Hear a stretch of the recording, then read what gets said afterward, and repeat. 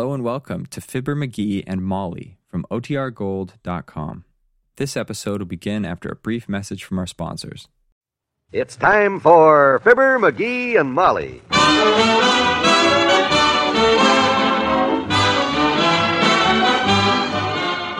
Sundays through Thursdays, NBC brings you Fibber, McGee, and Molly transcribed. The show is written by Phil Leslie and Len Levinson and directed by Max Hutto.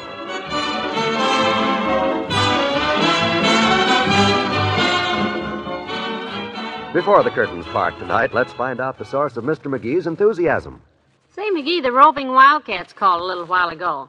They expect you out at the baseball diamond promptly at 11. Oh, my gosh, Molly, thanks for reminding me. I almost forgot I'm supposed to umpire their game tomorrow. Sounds interesting, but maybe you ought to explain it to me. I'll do better than that, kiddo. I'll give you a copy of Prudential's new free book, Baseball for Boys. You're giving me baseball for boys? Sure, that's the beauty of this great little book. It gives us grown-ups more knowledge of our national sport, and it helps the kids play a better game. You mean it's something the whole family will enjoy? You betcha, Molly, but mostly it's for kids. Uh-huh. So, folks, if you have a future big leaguer in your family, get him a copy of Baseball for Boys. Stars like Ed Matthews, Robin Roberts, Duke Snyder, Harvey Keene give the real dugout dope on hitting and fielding. And there are big, clear pictures to illustrate all the important points. For your free copy, hot from the dugout, write your name and address on a postcard along with the words, Baseball for Boys, and send it to Fibber McGee and Molly, Box 1212, Newark, New Jersey. That's Box 1212, Newark, New Jersey. Or ask your Prudential agent.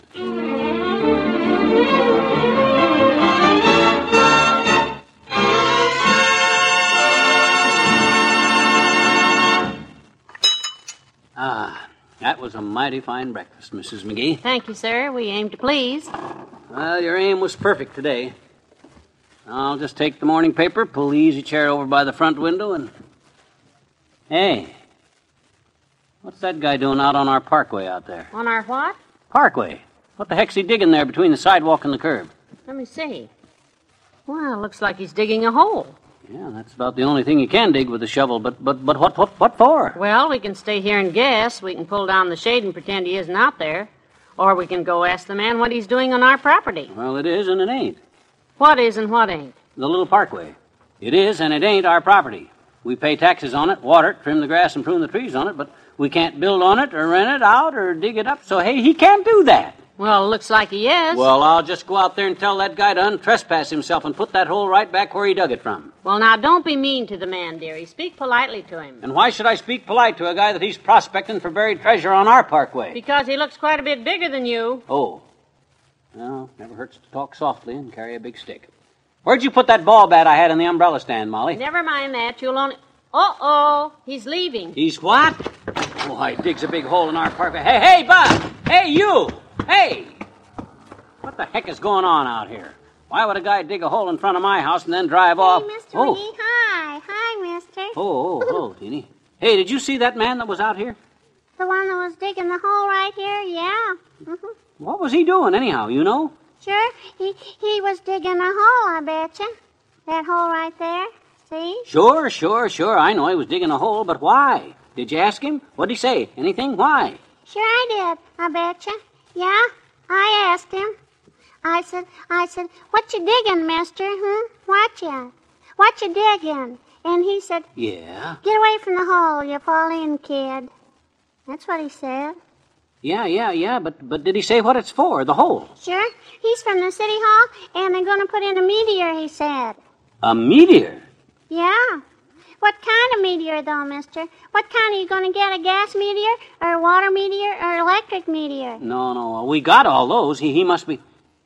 Hey, that highbinder dug this hole to install a parking meter. Look, there's holes all the way down the block. Oh, you mean one of those meteors like they got downtown with a little scale and a hand on it that goes clickety, clickety, clickety, boing, and a red arrow comes up, and if you don't put another nickel in, a policeman comes up, and then the case comes up tomorrow. Yeah. You know, full of all the crust. I read where the city's going to experiment with parking meters in certain sections, it said. But by George, they ain't going to experiment in front of my house. Oh. What you want to bet? Me pay for parking in front of my own house? Yeah. No, sir. We'll see about this. I'll get that tax-robbing City Hall crowd on the phone. And I'll get this hole filled up if I have to stuff the whole bunch of them down into it myself. Oh. They're not going to dig no hole.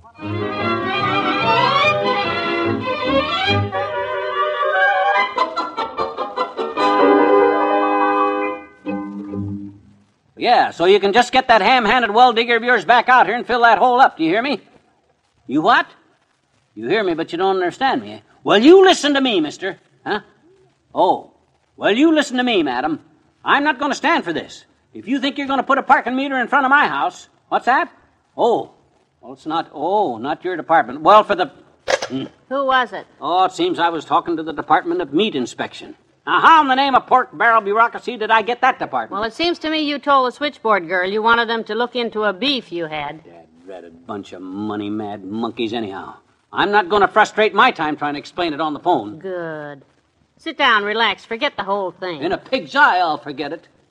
Them pocket-picking red tapeworms ain't going to stomp on my rights, kiddo. No, sir. I'm going to sit right down and write a short, terse, curt note of protest, my dear.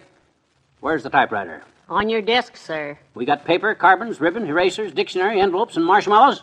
Yes, sir. Marshmallows? For what? Because when I get into that short, terse, curt note of protest, it'll be so hot it'll probably set the paper on fire. And also, when I get sore like this, I get hungry. So I might as well roast a few marshmallows while I'm building a fire under that city hall.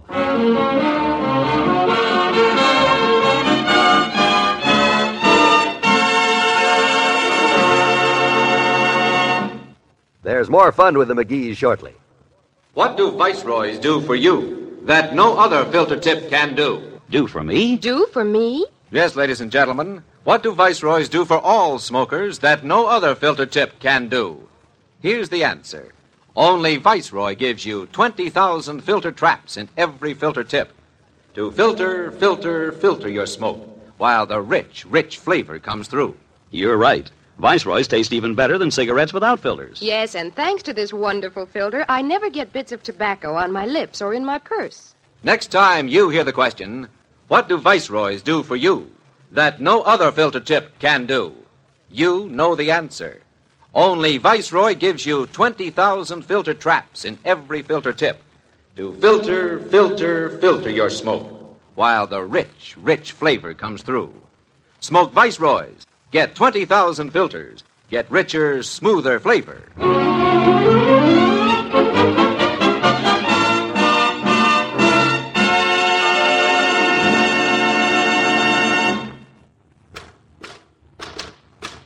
Hey, Molly, how do you spell inalienable? Well, the way I spell it and the way Mr. Webster spells it aren't necessarily the same. Why don't you look it up? You got the dictionary there. I always have claimed this doggone dictionary is no good. If you don't know how to spell a word, you can't look it up. And if you know how to spell it, who needs a dictionary? Well, I suppose... For heaven's sake, how many pages have you written to those people? I'm on page 6 so far, but I can cut it off any place now. Let me read it to you. Boy, if this letter don't get some action... One moment. Come in. Hello, Miss McGee. Say, Mr. McGee, I just got home, and by golly, do you know what we got out front? Gophers. These little piles of dirt all up and down the street out there. No. Those are not gophers, Les. They're rats. Rats? You betcha. Them rats in the street department down at the city hall. They sent a guy out here to dig them holes. Told the kid down the street, Teeny, told her they're going to put parking meters in here. Parking meters? Oh, no. Those were my very words when I first heard it. Part of my words. The rest of them I can't repeat in front of Molly. So he spent the day writing a short note of protest, Lester. 6 pages so far. You betcha. I start out by saying, Street Department, City Hall, Wistful Vista, gentlemen, you rats. Say now, that's a very good start. Says, if you meter-happy nickel snatchers think you're going to squeeze some more blood out of this turnip, just for the privilege of using my inalienable right to park my own jalopy in front of my own domicile, I'll fight this thing clear through... That's good enough for me, Mr. McGee. I'll sign that, too. Oh, I'm sorry, Les. I can't let you do that. It took me too long to write for me to go back and change all the I protest to we protest, and the I for ones to we for twos. I can't do that. Why don't you give Lester one of the carbon copies to sign? Well, I only got 6 copies, and I got a bureaucrat for every one of them. Sorry, you'll have to write your own letter, Les. Well, gee, I never was much good at letter writing. I always know what I want to say, but somehow it seems to come out different. I'll help you. I'll be glad to. I got enough stuff left over to write a book that I bet every taxpayer in town would buy just for the sheer beauty of the name calling in it. He's very good at thinking up names to call people, Lester. Betcha. I'll think up the dirty names to call them guys, and you can sign the letter. Well, I sure don't want any parking meters in front of my house. I'll get it.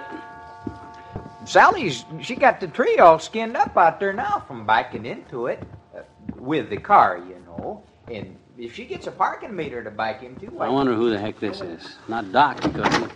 How do you do, sir? I'm from the Public Works Department. Oh, yeah, I've been waiting for you, Bud.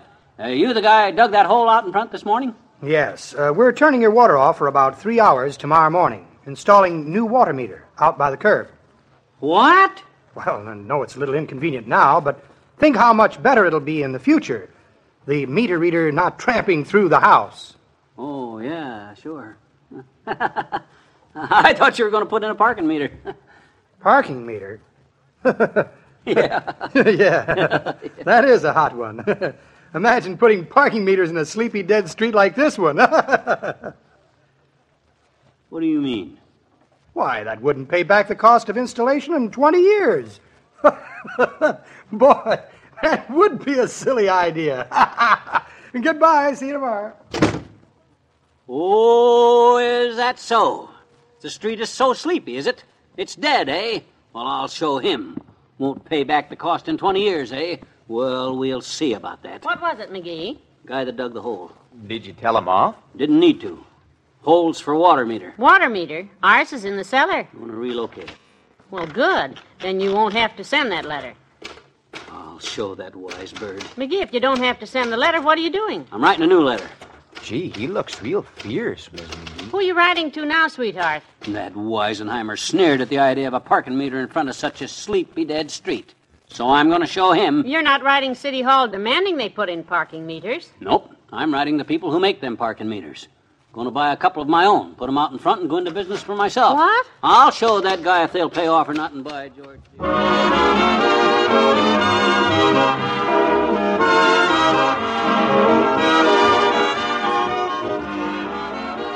We'll say goodnight to Fibber and Molly in a moment.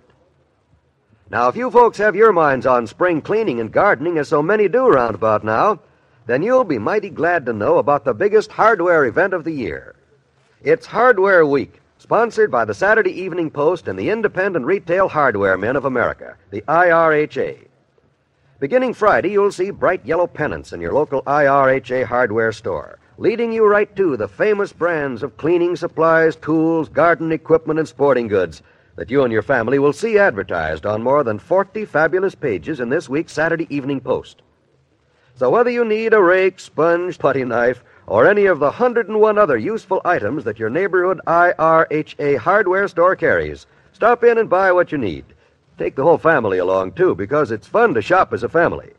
And you can buy with confidence all the outstanding post-recognized values that you'll find at your IRHA hardware store during Hardware Week starting this Friday.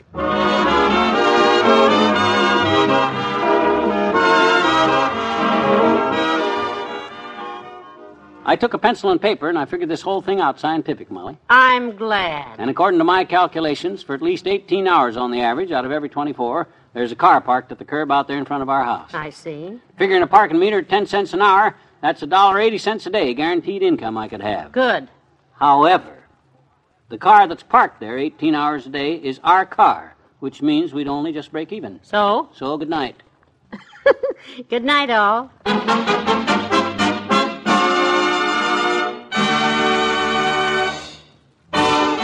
Fibber, McGee, and Molly is an NBC Radio Network production transcribed with Bill Thompson as the man from the city and Robert Easton as Les Nelson. This is John Wald inviting you back tomorrow night for another visit with your friends Fibber, McGee, and Molly.